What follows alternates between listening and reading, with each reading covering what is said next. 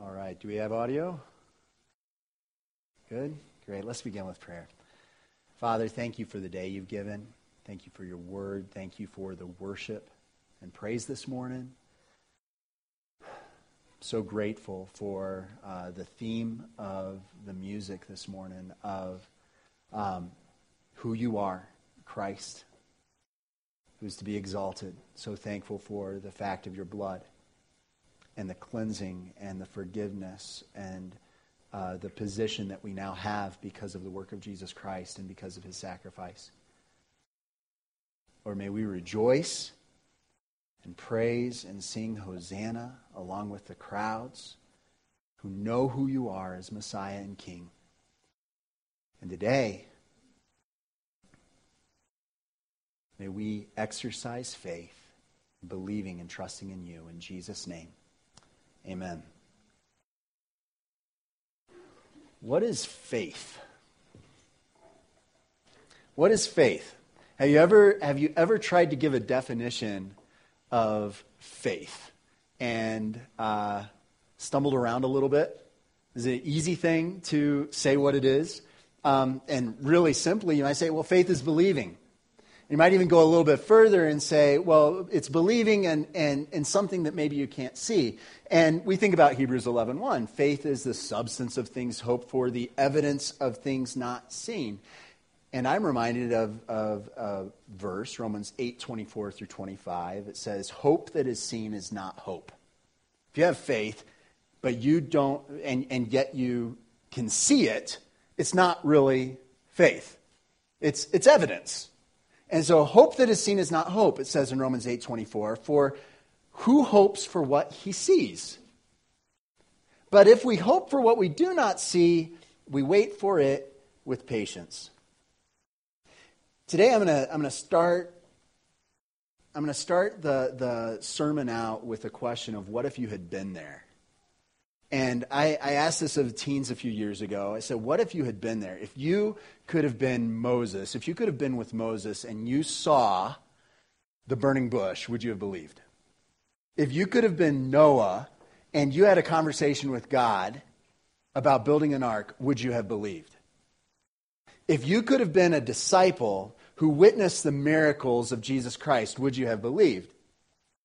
And it's interesting because Noah and Moses and Joshua and the disciples and Paul and all of these heroes of faith, though they saw, they still had to believe. They still had to have hope and faith in something that they didn't see in order for it to be faith.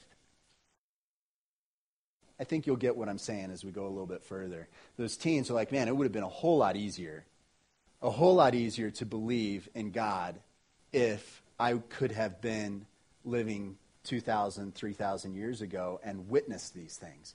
And I suggest to you that no, it wouldn't have been any easier. That the struggle to believe today is, or the struggle to believe 2,300 years ago, same struggle to believe today. Society says that seeing is believing. Even more, I think society and the culture today says that feeling is believing.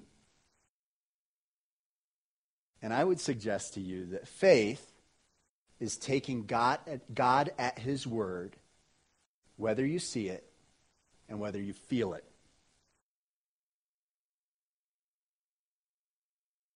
So, over the last few weeks, Pastor Matt has been leading us through the story and application of Jesus raising Lazarus from the dead. So if you want to take your Bible, I'm going to have a lot of the scripture up here on the PowerPoint. But if you want to take your Bible and go to John chapter 11, you can follow along. I'm going to read a lot of scripture today, and we're going to unfold a story. And I think it's going to confront us with the question of faith. Do you believe? And what if you had been there? So Lazarus, a man who had been dead for 4 days, was raised to life by Jesus' words, Lazarus, come out. John 11:44 says, the man who had died came out, his hands and feet bound with linen strips and his face wrapped with a cloth. Jesus said to them, unbind him and let him go. I was going through a Bible study with some teens in the book of Revelation, and we talked about how there would be a resurrection, and I pointed them to Matthew about, just quickly said, well, you know, when Jesus died, during that period of time when Jesus died and came back to life, that there were bodies of the saints that came out of the grave, and one of the teens said, wait. Zombies? And no, actually, physically came back to life. This person wrapped in grave clothes, Lazarus, comes out of a tomb alive. What if you had been there? How would you have responded? Would you have rejoiced, thrilled at the fact that Lazarus was now alive? How would you look at Jesus? Would you think of him as a new hero, a popular figure? What would you think of him? Would you be afraid? What kind of a man is this? Would you want to touch him? Would you want to be close to him? Would you keep your distance? Would you follow him? John continues in verse 45. Many of the Jews, therefore, who had come with Mary and had seen what he did, believed in him. But some of them went to the Pharisees and told them what Jesus had done. If you had been there,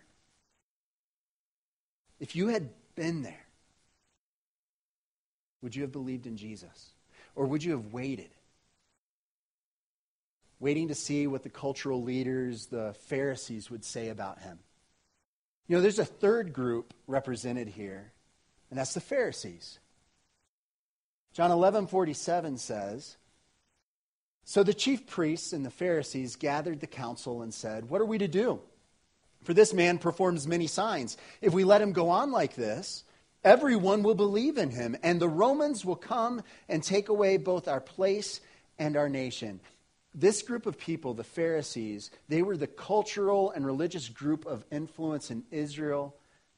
And at this time, they were becoming fearful of Jesus. They were fearful that the crowds would follow him and that they would lose their positions of influence and power to him. And so they began to plot. And we see this plot in verse 49. One of them, Caiaphas, who was high priest that year, said to them, you know nothing at all. Nor do you understand that it is better for you that one man should die for the people, not that the whole nation should perish. He did not say this of his own accord, but being high priest that year, he prophesied that Jesus would die for the nation. And not for the nation only, but also to gather into one the children of God who are scattered abroad. So from that day on, they made plans to put him to death. We'll continue reading. Jesus, therefore, no longer walked openly among the Jews, but went from there to the region near the wilderness, to a town called Ephraim. And there he stayed with the disciples. So we see so far in this story that there are three groups of people. We've got those who believe in Jesus. This man is the Christ. This man is Messiah. This man is the one who came from God. This man is the one who will become king of Israel. We believe in him. We're going to follow him. And then you've got those who are still forming an opinion about Jesus. I'm going to wait and see. I'm not sure what to think of him just yet, but man, this is interesting. I need to know a little bit more before I form an opinion. And then you've got those who are the enemies of Jesus showing up here. So far in the story, we've got three groups of people, and then we've got a plot and a plan. We've got a plot. The plot of the wicked to put Jesus to death. And then we also see, so far in the story, a plan of a righteous God for Jesus to die in our place. because Caiaphas, who was high priest that year, had unknowingly signaled God's plan for Jesus to die as a substitute. He thinks he's working a scheme that's going to be to his advantage, and in reality, he's going right along with what the Father had already determined all along. Let's allow the story to continue. John 11:55. Now the Passover of the Jews was at hand, and many went up from the country to Jerusalem before the Passover to purify themselves. They were looking for Jesus and saying to one another as they stood in the temple, "What do you think? That he will not come to the feast at all?" Now the chief priests and the Pharisees had given orders that if anyone knew where he was, he should let them know, so that they might arrest him. Many were in Jerusalem, hoping for Jesus to come to the Passover. Why? He was impressive. He was news. Everyone's talking about this guy. There's drama. It's clear that the Pharisees don't like him and that they want to arrest him. But me, if I'm there, if I'm in the crowd, I'm in the temple, if I'm part of that crowd, I'm probably still forming an opinion about him. So I'll just wait and see. Maybe he'll do something impressive that I'll see for myself, and maybe then I'll believe. Well, after some time, Jesus leaves Ephraim, where he was near the wilderness with his disciples, and he came back to the town of Bethany. And Bethany was that location where Jesus had raised Lazarus from the dead. Not too long before. John 12, verse 1, 6 days before the Passover, Jesus therefore came to Bethany, where Lazarus was, whom Jesus had raised from the dead. So they gave a dinner for him there. Martha served, and Lazarus was one of those reclining with him at table. Mary, therefore, took a pound of expensive ointment made from pure nard and anointed the feet of Jesus and wiped his feet with her hair. The house was filled with the fragrance of perfume. But Judas Iscariot, one of his disciples, he who was about to betray him, said, "Why was this ointment not sold for 300 denarii and given to the poor?" He said this not because he cared about the poor, but because he was a thief. And having charge of the money bag, he used to help himself to what was put into it. Jesus said, "Leave her alone, so that she may keep it for the day of my burial. For the poor you always have with you, but you do not always have me." When the large crowd of the Jews learned that Jesus was there, they came not only on account of him, but also to see Lazarus, whom he had raised from the dead. So the chief priests made plans to put Lazarus to death as well, because on account of him, many of the Jews were going away and believing in Jesus. So again, we see this theme. We see the three groups of people: Mary, Martha, Lazarus, representing the believers. The chief priests plotting now, not only to kill Jesus, but you know what? There's a guy named Lazarus. They're telling stories saying that he rose from the dead. A lot of people are believing on him. So many of the people are believing in Jesus too. So let's go ahead. We'll get rid of Lazarus as well. And then we have the crowd. Wait, Jesus is in Bethany? Jesus is in Bethany. I've got to go check this out. What other opportunity are we going to have to actually see the guy who supposedly raised a man from the dead and the man who was raised from the dead himself? I want to see this myself. And so the crowd is starting to build up in Bethany. And you see the two sides of the plot, right? Pharisees want to get rid of Jesus. And yet, Jesus, very aware of God's plan, accepts Mary's anointing of his feet with expensive perfume as a symbol of his coming death and burial. Continue reading. Verse 12. The next day, the large crowd that had come to the feast heard that Jesus was coming to Jerusalem. So they took branches of palm trees and went out to meet him, crying out, "Hosanna! Blessed is he who comes in the name of the Lord, even the King of Israel." Now, real quick, let me just tell you something. These palm branches, this was a national symbol. This was a politically national symbol of Israel. It meant freedom. I don't know if you guys remember much of the story about the Maccabees and how if you actually, we celebrate Hanukkah. The Jews celebrate Hanukkah, and during that time, there was the Maccabees who resisted the political rulers, those who were controlling Israel at the time, and in their resistance, the Maccabees themselves were they were considered national heroes, and they am I getting that right? Those who know, yeah, okay, all right. Because I'm going off the top of my head on that particular point. I hope I'm not calling the villains the heroes here. But one of the things of that movement was that the palm branch became a symbol of freedom. The palm branch became a political symbol. It was like, for us, an American flag. We wave it around. So Jesus is approaching Jerusalem, and the crowd getting louder and bigger. They're seeing a movement here. Something big is about to happen. We're liking this guy, Jesus. So they're starting to cut down these branches, and they're starting to wave them, and they're yelling Hosanna. And the word Hosanna literally means, God, save us now. Who is this Jesus?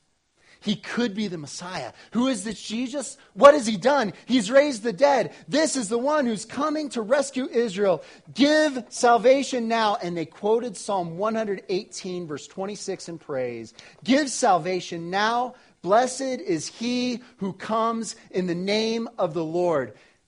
The one who's coming into Jerusalem right now is the Messiah. He's the one who's going to rescue Israel. The one who's coming into Jerusalem right now, he is the King of Israel. And so, major things are happening.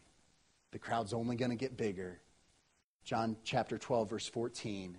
So Jesus found a young donkey and sat on it, just as it is written, "Fear not, daughter of Zion. Behold, your king is coming, sitting on a donkey's colt." And not only is this Jesus coming into Jerusalem and they are praising him, but he's fulfilling prophecy. Zechariah 9, he's fulfilling the prophecy that he would come sitting on a donkey's colt. But look at the next paragraph, the next verse. His disciples did not understand these things at first. But when Jesus was glorified, then they remembered that these things had been written about him and had been done to him. When studying the passage, I paused right here. The disciples didn't understand what was going on. They didn't understand the significance of what was happening.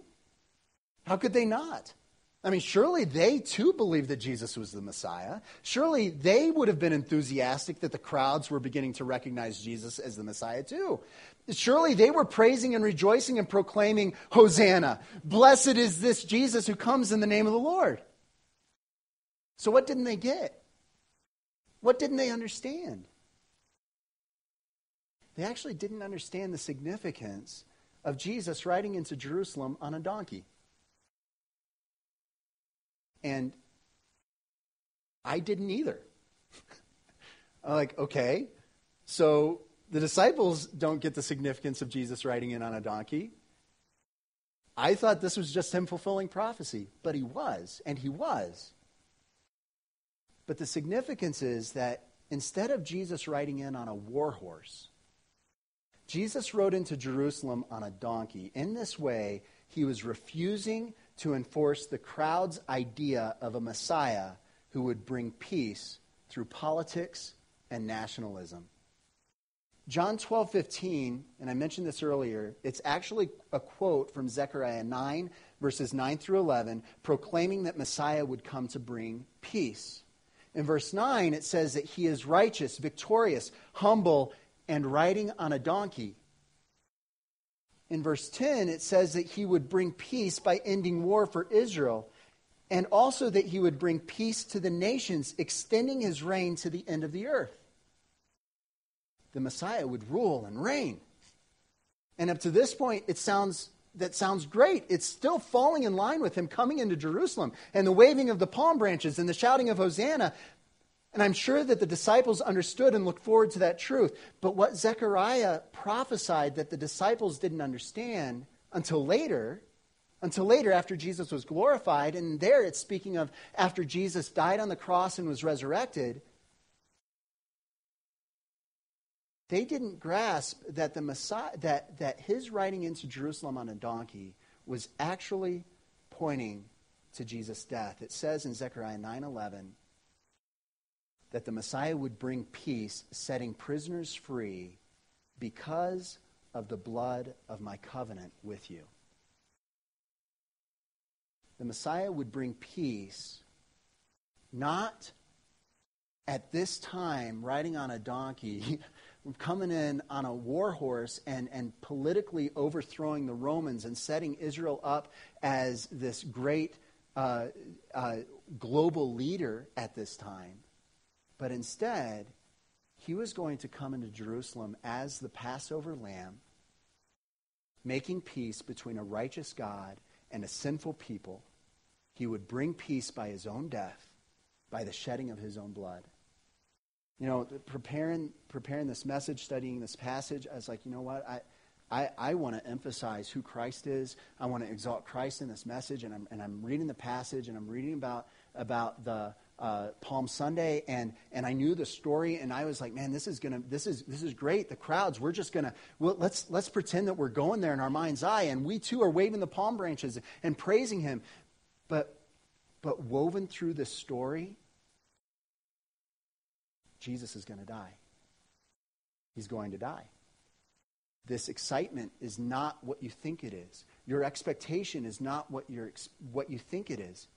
Yes, Jesus is the Messiah. Yes, he is king, but he's going to die. And all through this story, you will see that it's emphasized. It's emphasized when Mary is anointing Jesus' feet with perfume.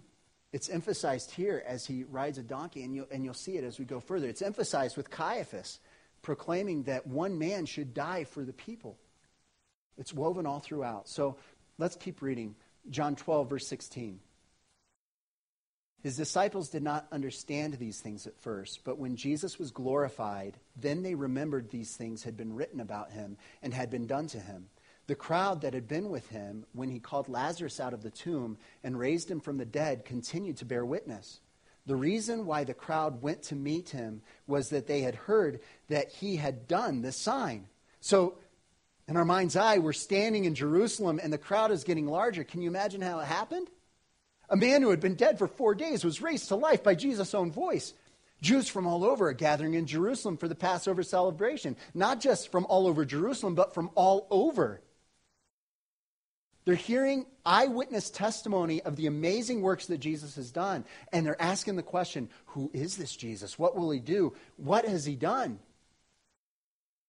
Let's go to the next slide. I imagine that they're hearing of the time Jesus would teach and explain the scriptures, and how, according to Mark 1:22, the people were astonished at his teaching, for he taught them as one who had authority and not as the scribes. They were all amazed, so that they questioned among themselves, saying, what is this? A new teaching and with authority. And they're hearing how Jesus healed demon-possessed people. We'll go to the next slide here. With a word, like the time in Mark 1:23, a man with an unclean spirit cried out to Jesus, what have you to do with us, Jesus of Nazareth? Have you come to destroy us? I know who you are, the Holy One of God. But Jesus rebuked him, saying, be silent and come out of him. And the unclean spirit, convulsing him and crying with a loud voice, came out of him. And they were all amazed. He commands even the unclean spirits, and they obey him. And they're hearing of the many healing miracles Jesus performed. And that's our next slide. Like when Jesus was preaching the word to them, and they came bringing to him a paralytic carried by 4 men. Have you heard this story? When they could not get near him because of the crowd, they removed the roof above him. And when they had made an opening, they let down the bed on which the paralytic lay. And when Jesus saw their faith, he said to the paralytic, son, your sins are forgiven. Now some of the scribes were sitting there, questioning in their hearts, why does this man speak like that? He is blaspheming. Who can forgive sins but God alone? And immediately, Jesus, perceiving in his spirit that they thus questioned within themselves, said to them, why do you question these things in your hearts? Which is easier, to say to the paralytic, your sins are forgiven, or to say, rise, take up your bed and walk? But that you may know that the Son of Man has authority on earth to forgive sins, he said to the paralytic, I say to you, rise, pick up your bed and go home. And he rose immediately, picked up his bed, and went out before them all, so that they were all amazed and glorified God, saying, we never saw anything like this. So maybe the crowd in Jerusalem is hearing about his healing, and they're hearing about his authority to forgive sins, and they're hearing about his teaching and his authority. Maybe they're also hearing about Jesus' authority over nature. For on a boat, in the middle of a storm, in the middle of a lake, Jesus rebuked the wind and said to the sea, peace, be still. And the wind ceased, and there was a great calm. And Jesus said to them, why are you so afraid? Have you still no faith? And they were filled with great fear and said to one another, who then is this that even the wind and the sea obey him? Over the last few weeks, Pastor Matt has reminded us throughout that we are to, when we're going through life and we're hit with doubt, and we're hit with insecurity, and we're hit with anxiety, and maybe we're hit with our own sinfulness and our own failure, to remember the words of God and to remember the works of God. When you sit here, and I don't know what's been going on this week, and I don't know what you've got going on the rest of this week,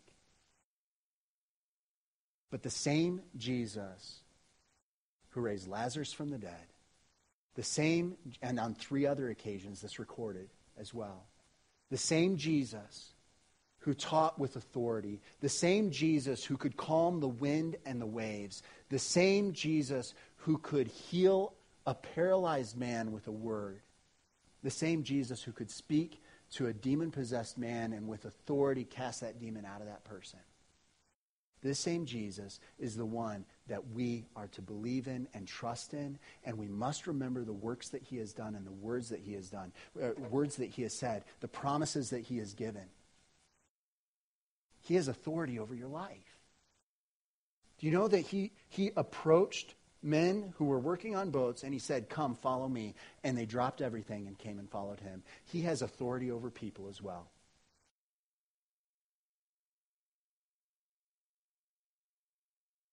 He can handle and solve and correct everything that's going on in our lives.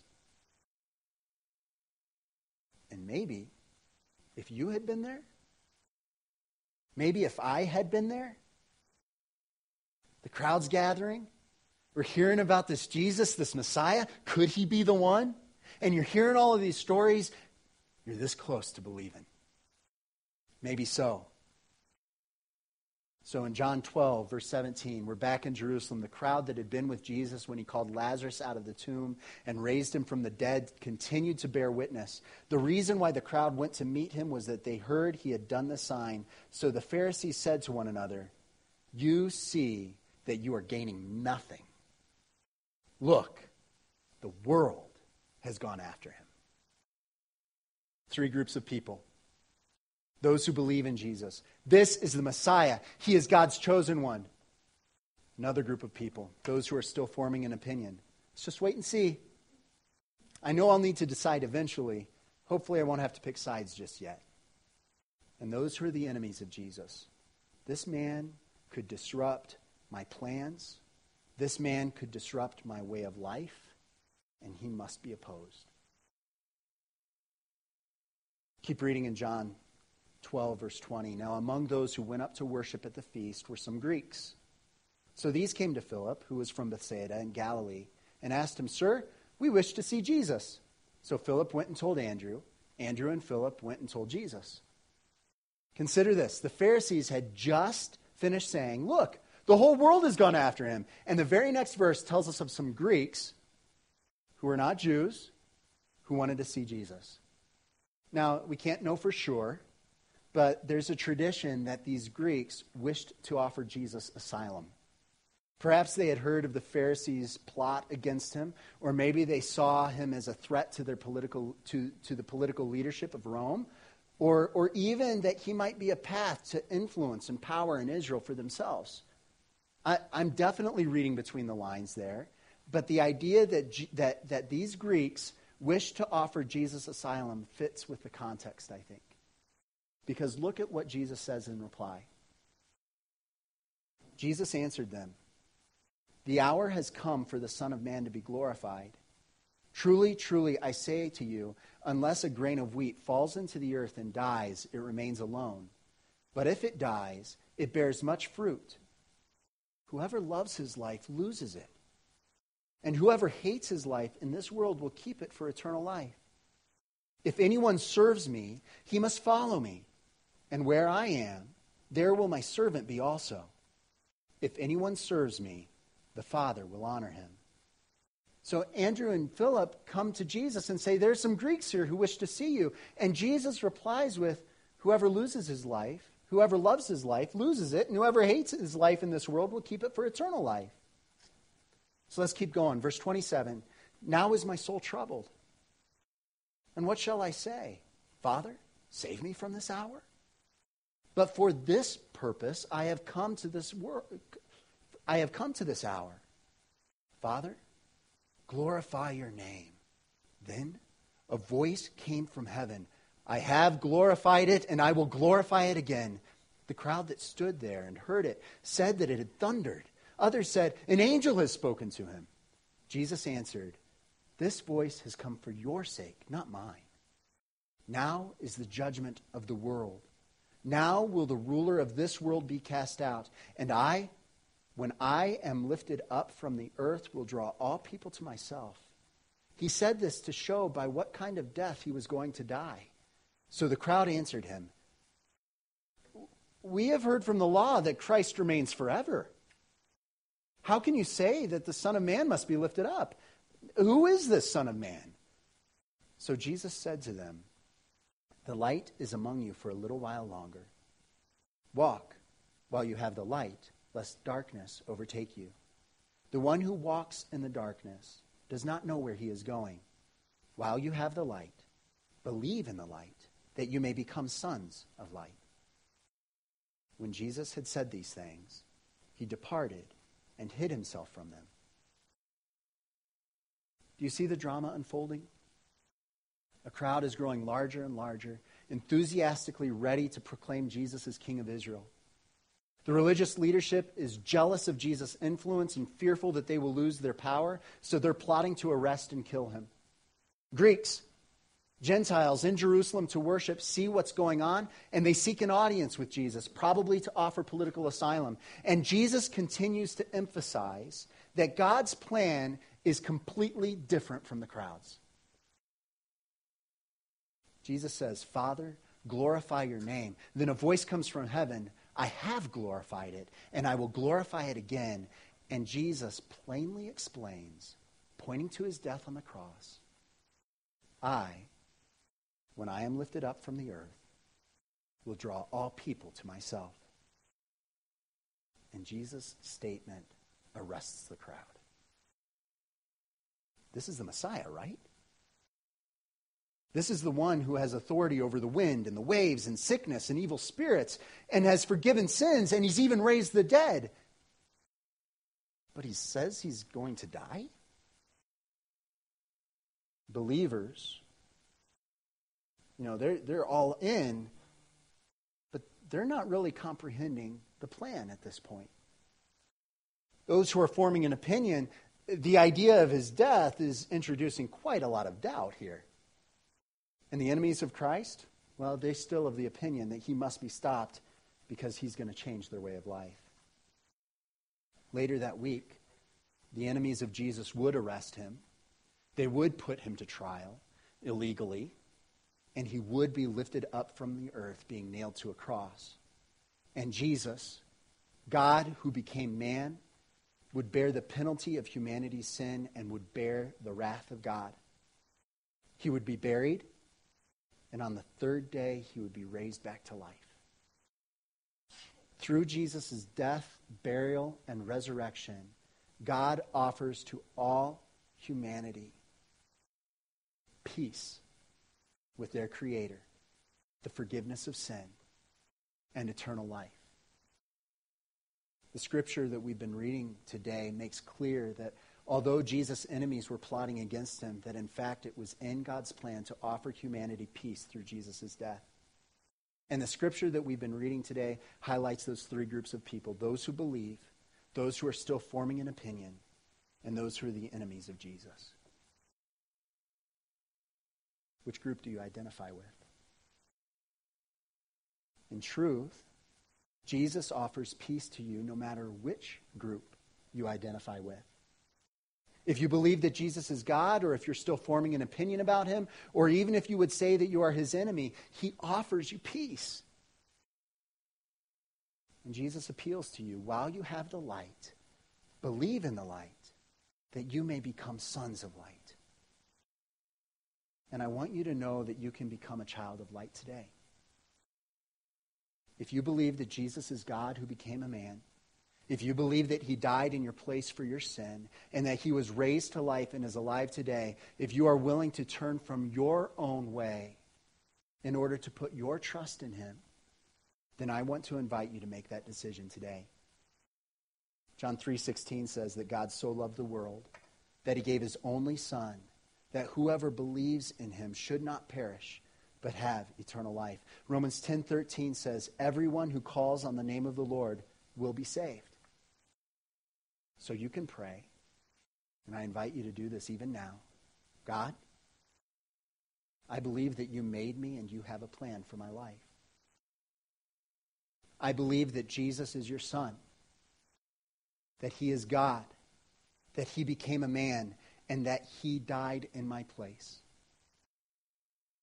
I believe that Jesus rose from the dead and is alive today, and I want to trust in you to forgive me of my sin. And through praying and inviting Jesus into your heart, he promises that he will forgive you of your sin.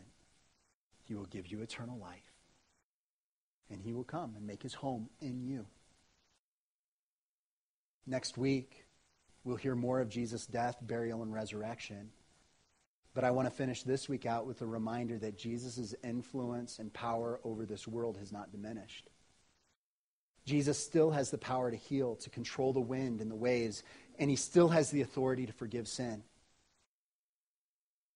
The Jesus who received the praise of the crowd shouting, "Hosanna!